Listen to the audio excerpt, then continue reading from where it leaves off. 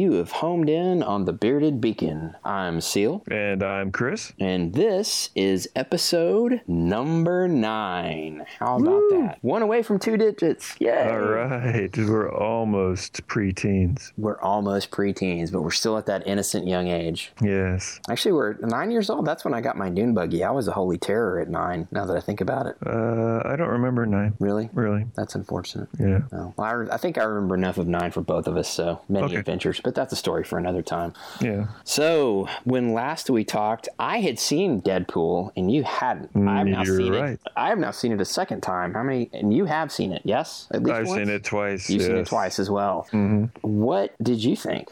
Well, I thought it was incredibly funny. I don't laugh out loud in movies, and I laughed out loud in this movie more than once. And I choked twice on nothing and nearly died from laughter. So it was great.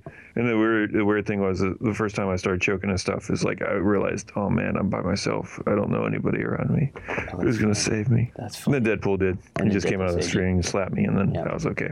Well, he is self-aware to the point that, if something like that happened, he probably would just pop out of the screen and give you the Heimlich and, give you a good game and get back to the story. I think you're right, yes. Yeah.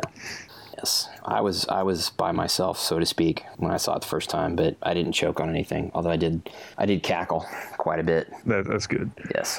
Like, people started cackling immediately as the credits started rolling. Oh, what did you? Okay, what did you think of that? Okay, now that you've seen it, what do you think of that opening credit scene? I think it's incredible. I think they should do it for every movie. Wasn't that wonderful? Yeah, I don't know how they're going to top it actually for the next one. Yeah, I really don't know. I mean, they pulled out all the stops. I know, because it's like, how do you top that? You just can't. Nope. And they're going to have to do something so different that it's going to just blow that away. I think that's what it's going to be. It's going to be something completely different. Just they're going to go off on a complete tangent, to what they did to open this one. I think I'm with you. I think it's the only way they can do it. Mm-hmm. But I saw it with the second time I was with a couple friends of mine that hadn't seen it, so I was like, "Oh, you guys are in for a treat." It was funny. I called my buddy Colin. I'm like, "Hey, come watch Deadpool." And then last minute, he's like, "Hey, my sister wanted to come last minute," and I was like, I just leaned over and told her right before the movie started, I was like, "I am so sorry." She's got no clue what's going on. She doesn't know anything about anything, and I was like, I am so sorry. I was like, Colin, you're gonna love this, but Steph, I'm so sorry. You're not gonna. I don't know if you're gonna like this or not. Oh, but that's awesome. They both got a kick out of it. They both laughed. Yeah, the second time I saw it, I took Sophia. So how did she like it? She thought it was okay, but she's just really not into the gore. So that killed it for a lot, but she was still laughing at many points. Oh, that's good. That's good. Yeah, there's enough of the humor in there, I guess, to keep it going. There was when I walked in the theater the other night, there was this little gray-haired, I'll say little old lady. I mean, she was old gray-haired lady. I mean, she wasn't like, in her 80s, but just, I don't know, she's probably in her 60s, and sitting down not front row, but like in the middle section where the stadium's part splits. And I was like, oh my goodness, are you in the right theater?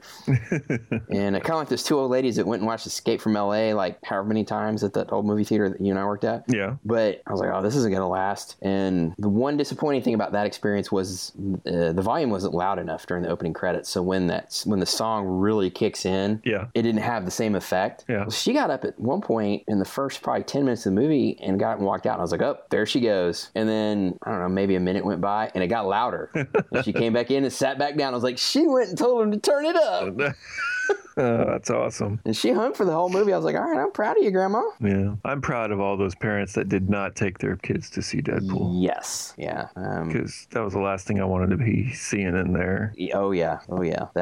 Fortunately, both times I was in a theater that I don't think I saw any kids in there under, about 15 or 16, which is probably still a little young, but still, I mean, better than bringing 12-year-olds and stuff. But exactly. Okay, Chris, so I know that you've changed some things up on your comic book front. Yeah. Talk to me. Tell me who you are in this new phase of your creative journey. Well, I had sat down with a friend and started talking out my third rail story, which is a steampunk tale.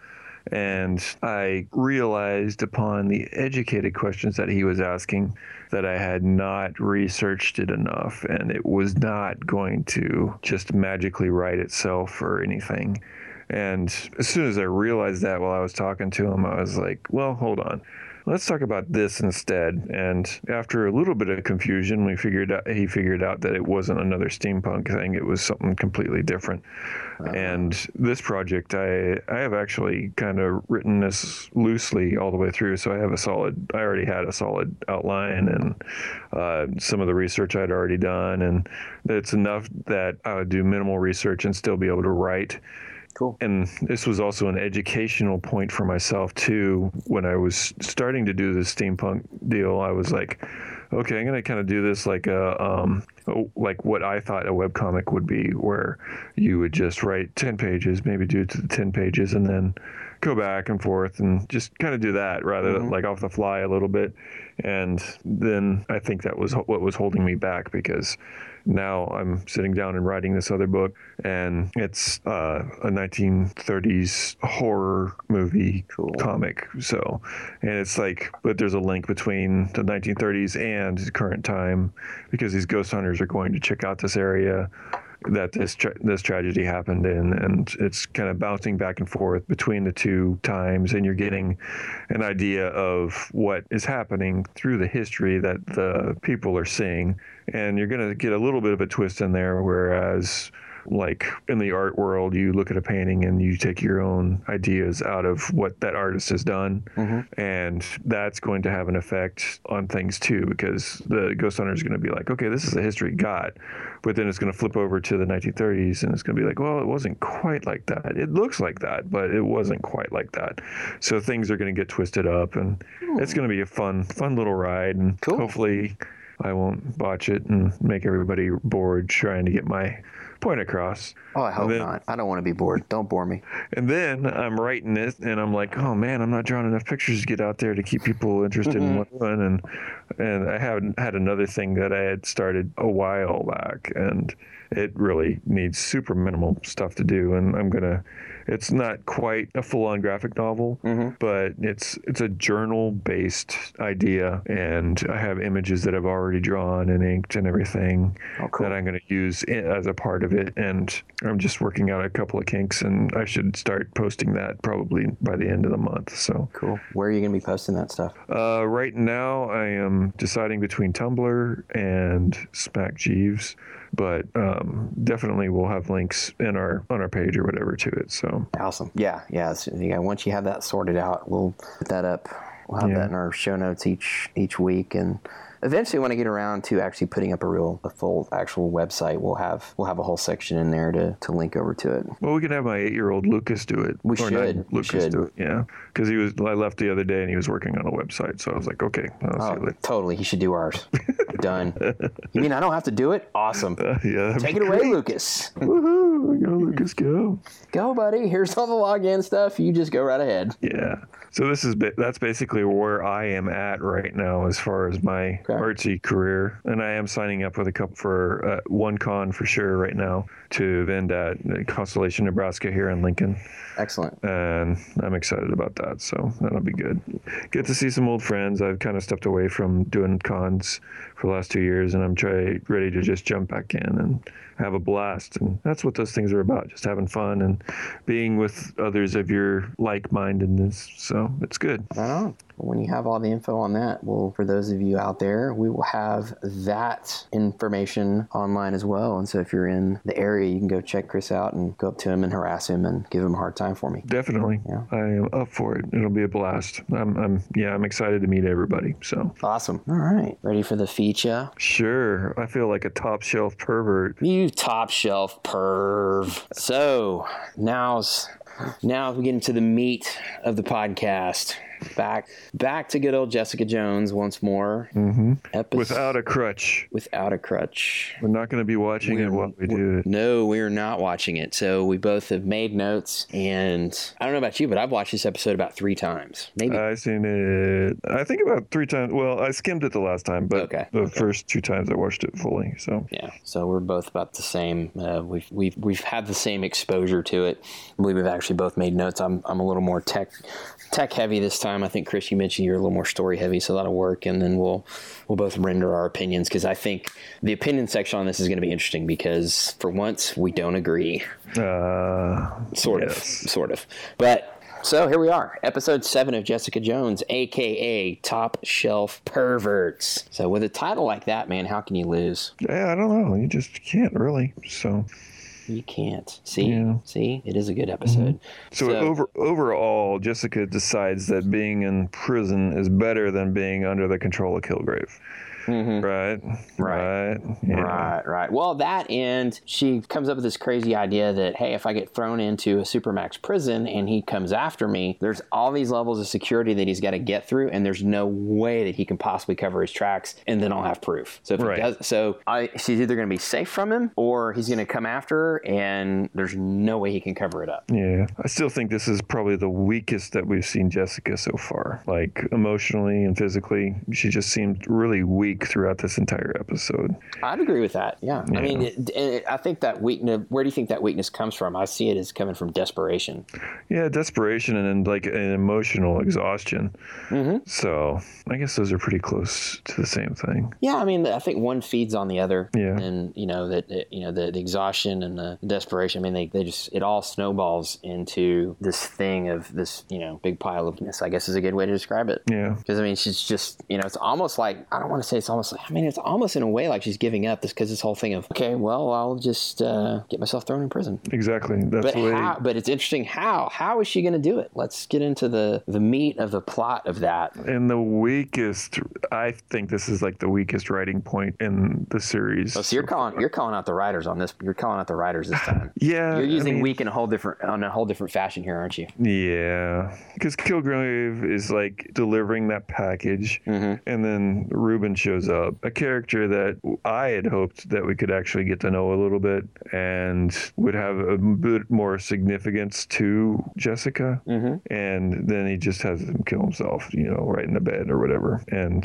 then Jessica does make this work for her, because she's deciding to use this as a vehicle to get into the Supermax.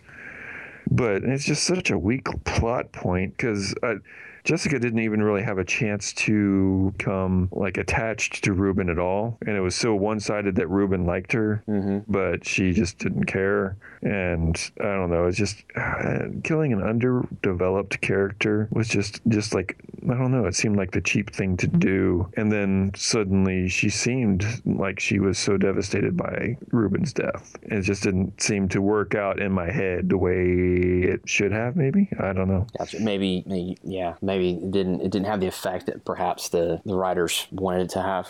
Yeah.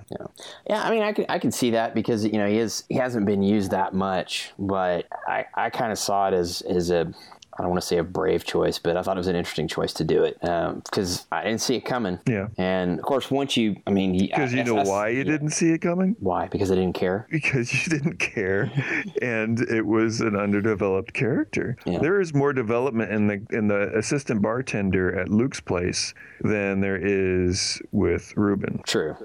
Yeah, they've made you care about him more, or made you find him more interesting. Although, I mean, I say that, but I mean, I kind of dug him, It's like I was starting to like the guy. Yeah, you wanted to, and I really wanted to. And I was a little upset that he got killed, but at the same time I think because there is some level of detachment, I didn't get that upset. I found it more interesting than, oh, this is crap, Yeah.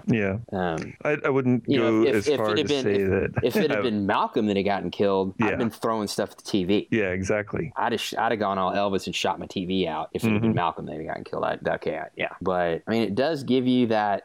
But at the same time, if Malcolm died, we could call it a Whedon. Yeah. But yeah, I don't know.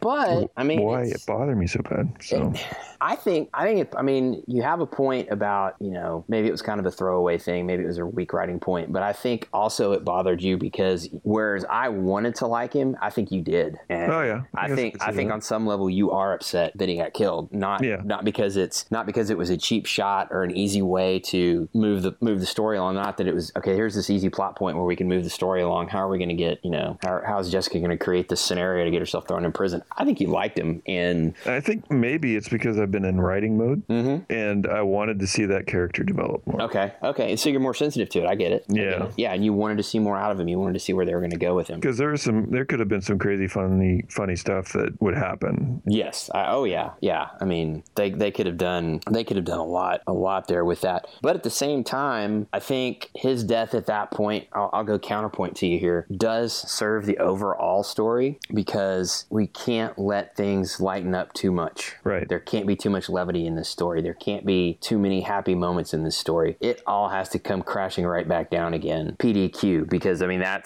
there's some seriously bad stuff happening, and there's a seriously bad guy out there. And I think in a way, this sort of brings things, as perhaps ill-conceived as it was, this does kind of bring things back down to earth for the rest of these characters. Yeah. So, and I think that's maybe why, just speaking not from a writing standpoint, but from character standpoint, why Jessica's reaction is pretty heavy to this it's just reinforcing that idea that nobody's safe. It's like, this guy that's on the periphery of my life isn't even safe. It's like, just because he happened to know me just casually, nobody's safe. So it's like there's that, and that just piles on to that hopelessness and the despair, and just weakens her further. If nothing else, it served the story in this episode. So that's my take on it. Yeah. But I'm with you. I understand.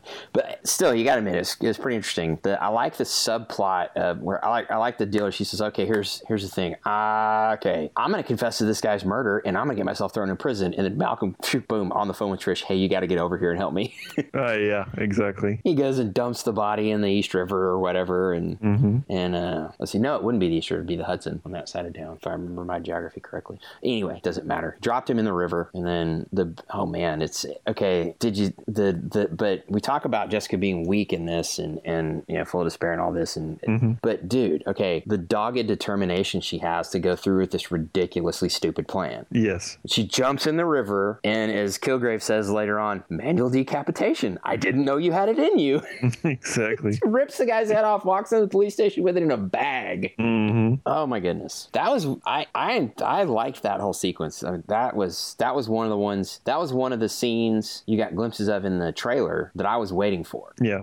How that scene wrapped up. Oh yeah, the police officers. Yeah. Yeah. That was pretty sweet. She walks out, and everybody's got guns on everybody else. And then the bit where she's like, he's like, you won't kill me because you don't know what will happen if you do. Right. So it's like, does everybody snap? Does the mojo wear off? Does it not wear off? That was. And the funny thing is that the detective, he wasn't even convinced that she was going to prison yet. I mean, like, he didn't necessarily. It was like everybody was against this plan for her.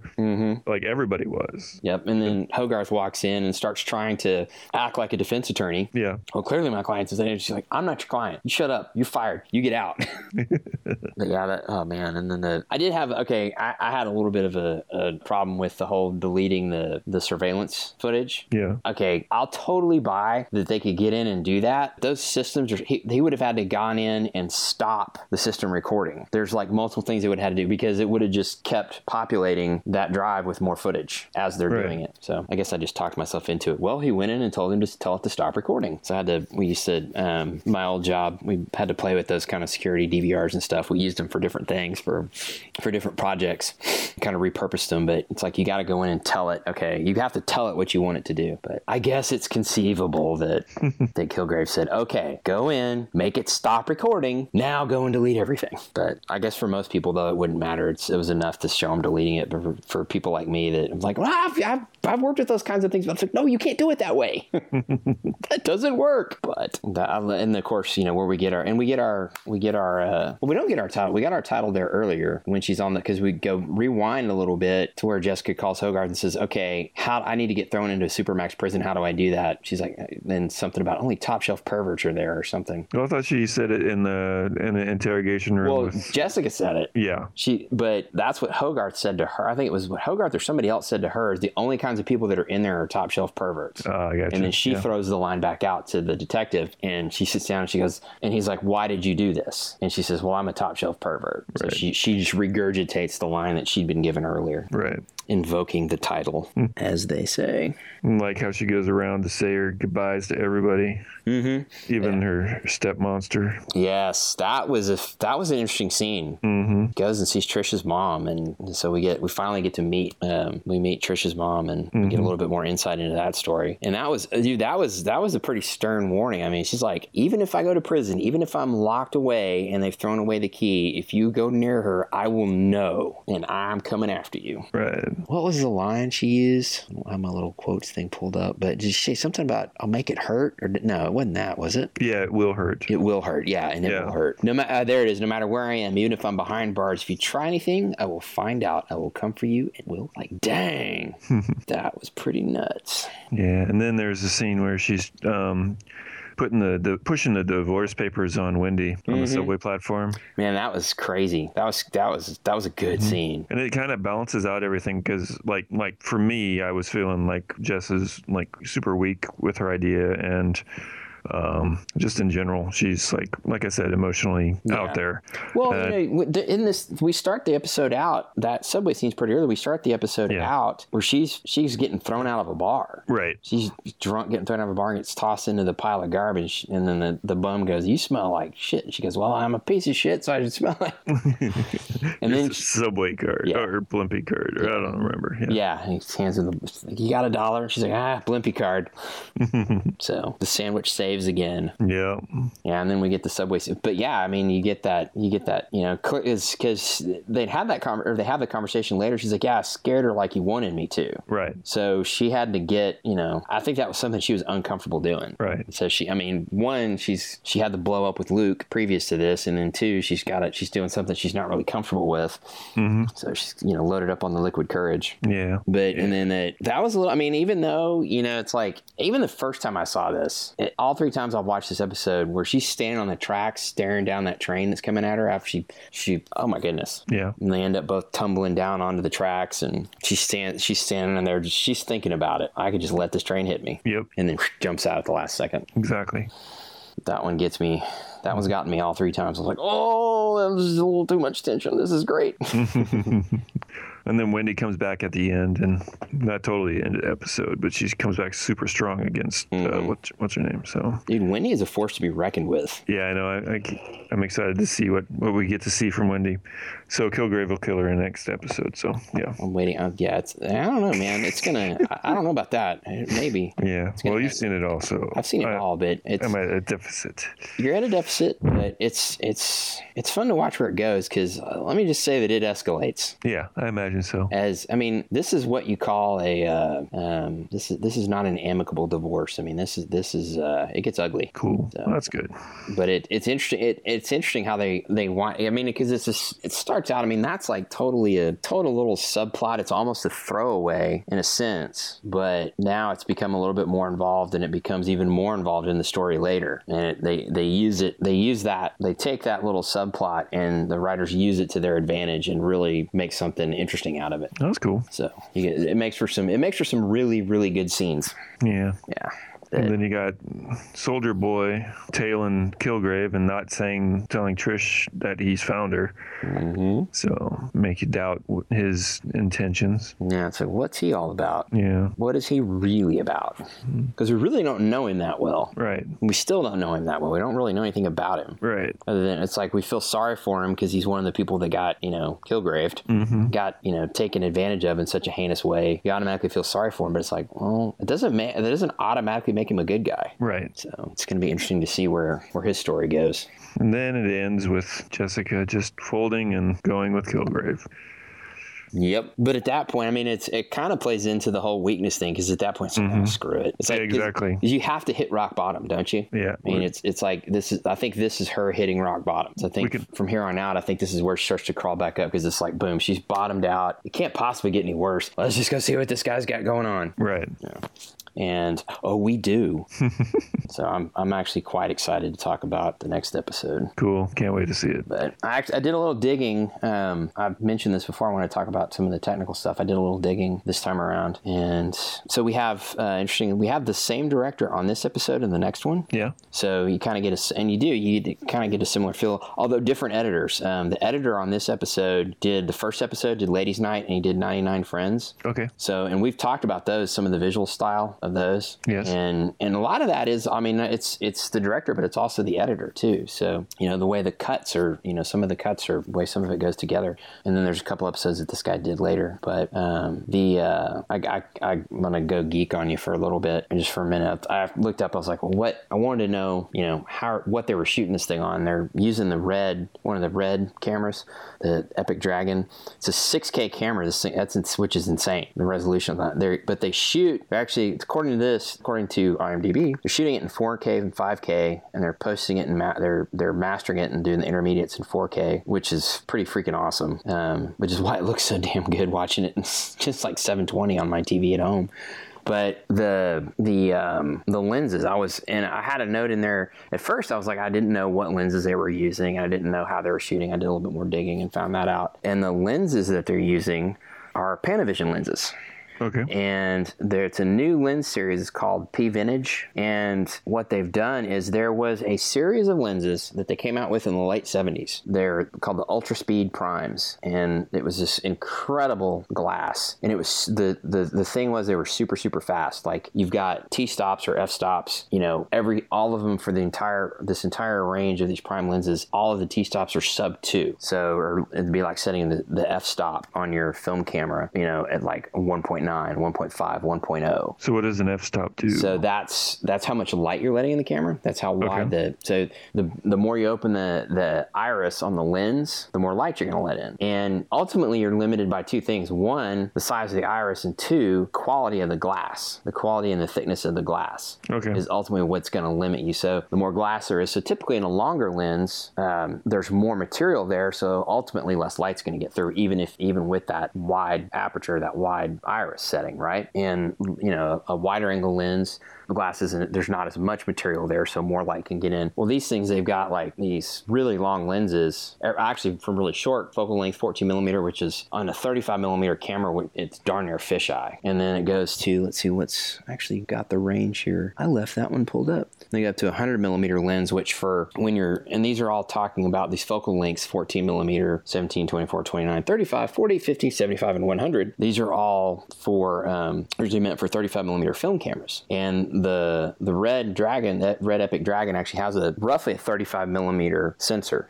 So the focal lengths translate very well. Cool. But the point is you can shoot super, super fast. You don't need a lot of light to expose the same amount. So, on your 50 millimeter lens, which should be like kind of your normal focal length lens and kind of your normal go-to lens, it's a 1 T-stop. Typically, a lot of lenses, typically your zooms and stuff like that, you might get a 2.8, maybe 2.4. And it's this logarithmic deal as it expands. So it's almost like an exponential increase or decrease in light amount. So you can almost light these scenes with a flashlight or a candle. It's kind of like what they did. It's kind of like what Kubrick did with Barry Lyndon when he had these custom lenses made, because he lit the whole damn movie with candles.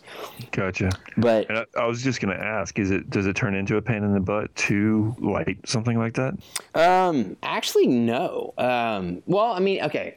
I say no. It can. It's kind of relative. It depends on what you're trying to do. A show like in a situation like this, it's nice having that lens having a piece of glass that fast, because if you're going to go ahead and shoot wide open, which would be at that that 1.0 or 1 point whatever T-stop, it's actually going to see a lot more of the human eye. You look at a scene, you look at a street scene, and you see all the subtle differences. You see the shadows and the highlights. The camera lens doesn't necessarily see that. In a lot of cases, you have to light for that. So you've got to add lights, you've got to take away light, you've got to block light, things like that to get that sort of organic, separation. Yeah. With a faster lens, you don't have to do as much of that. So in that case, it lets you work a little faster. But if you made a creative choice to say, well, I don't want to shoot that wide open because shooting that wide open gives you a much shorter depth of field. So that meaning my focal point, my actor's in focus, but whatever's in front of them or behind them is out of focus. If I want a lot more in focus, I want a long depth depth of field, okay, I've got to go to a narrower f-stop or t-stop, I may not capture some of those elements. But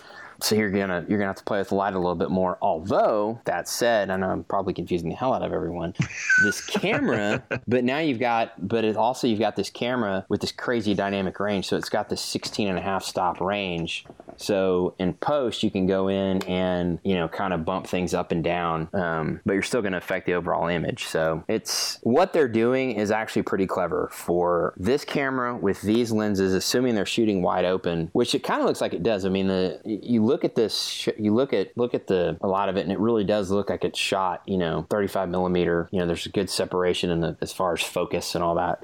But it's pretty clever what they've done with this camera, with this wide exposure range on the camera, these very fast lenses. They're able to do all of these street scenes, and they're probably not having to set up as much. They're probably not having to do as much light or as many nets and scrims and things like that to play with it. So I think in this case, it's working for them, and it's allowing them to work faster. Because especially in New York, I mean, it's all this because they're shooting on location. They're on the streets. It's all permitted. And those permits are, okay, well, you can have this little section, you can have this little space from this time to this time, and it may just be a few hours. Right. And so there's not a lot of time to be moving lights around and setting things up and tearing them down. So it's smart of them to be using this particular set of equipment because they can probably move a lot faster. Gotcha. And then another thing is this glass, they've actually taken, this is like 35-year-old glass that they're using that was actually, they've gutted these ultra speed primes, and they've built new houses around them to work with the modern cameras. So that was another little geeky thing that I thought was really cool. Cool. So I've actually seen a set of these lenses. I've never used them, I've never shot with them, but I've seen them up close. I was actually over at Panavision Dallas one time. We were picking up something, and somebody was prepping a shoot, and they'd sent a set of these in from LA. And my boss was like, "Dude, go look at those lenses. Those are special." He's like, "Those are badass." He's like, "You like you like all your Zeiss lenses and stuff." You guys like, "No, you need to go look at those." I was like, "Woo!" So I thought this was interesting that they've repurposed this stuff instead of just junking it, or instead of sitting on a shelf gathering dust. I thought it was kind of cool that they've been able to repurpose this glass and use it for something else. So the lesson there is recycle, kids. That's right. So I think we're running a little over time on this part of the discussion, but I think we can wrap it up with, I think it's fair to say I liked this episode more than you did. Yes. Yeah. And because we got into that, it's the pros and cons of what we did and didn't like. But yeah. And that was interesting when you and I first talked about this episode probably 2 or 3 weeks ago. You mentioned, you're like, man, that one just didn't do it for me. And I was like, oh man, that's been one of my favorites. So I thought that was interesting. And I think you're right. I think you've been in this writing mode, and it's really made you more sensitive to it and more aware of that stuff, especially the character development, because you're developing new characters yourself. Exactly. So beyond this, of course, it's not gonna stop you from watching episode 8. I mean, you're gonna watch it because I'm gonna continue about it. Because you got to know what happens. Exactly. Trust me, you want to know what happens. Yeah. But beyond the world of Jessica Jones, has anything stood out this week to you? Any books, TV shows, movies? Did you read anything, comics, whatever that you'd recommend to anybody to go check out? I did watch a horror movie with a buddy the other night called You're Next from 2011. Mm-hmm. And it's one of the almost a home invasion type thing, and it was pretty good. And it's on the low budget side of things, and you can tell because there's one song that plays through the entire movie. Anytime any music comes up, it's that song, and it's a good song. I mean, it works for the thing and the movie and everything, and it's pretty fun. And they have some pretty good actors, and apparently most of the actors that were in this movie were like all the guys I think were directors. Oh, really? Yeah, so some sort of director, and nobody's super famous or anything. Like people that were just like on the edge of like, hey, I do recognize that person. I just really need to go and figure out who it was. And it's pretty fun just to see people in a situation like this. And so there's not like a massive cast or anything like that, but it was good. It reminded me a lot of some of the local stuff that I've seen here in Lincoln. And cool. Yeah, it was good with a little bit higher, definitely a higher quality to it. So cool. And where'd you see this one? Just at a friend's place. Is it on streaming, Netflix, DVD, what? Looks like you can rent it on Amazon. Okay. And then he had already owned owned it. So Oh, okay. Cool. Yeah. Check that out. He's a collector, so if I ever want to see any horror movie, I could pretty much go there and it'll be there. So Oh, cool. and that's where I'm thinking right now. So yeah, that's good. Oh, there you go. There you go. You've got a muse. Mm-hmm. Nice. Well, I'm gonna cheat a little bit because, well, you had texted me earlier, messaged me earlier today or yesterday, and you're like, "Hey, Justice League War is on Netflix," and I'd been dying to see it. I've been wanting to see it for a while and just hadn't pulled the trigger on the rental. And I was like, you know what? I was like, I got some time before I go to dinner. I watched it this afternoon, and I've loved it. Yeah. So it's on Netflix. So hey, if you're watching Jessica Jones, that means you got Netflix, so you can go watch this. It's good. They did it came out back in 2014. And if you're unfamiliar with it, it's based on one of the graphic novels that's an origin story of the Justice League. So this is kind of a retelling of how all these guys came together. And what's great about it is they don't waste any time on exposition. I mean, this could be, if this was the Justice League movie that's going to come out in a few years, I would be happy. Yes. It's an hour and 20 minutes or an hour and 19 minutes. And it's just, it hits the ground running and it doesn't stop. There's no BS. There's no slow points. There's not a lot of exposition. They managed to, it's actually I mean, they're putting on a clinic in how to make a film and how to tell a story in a motion picture.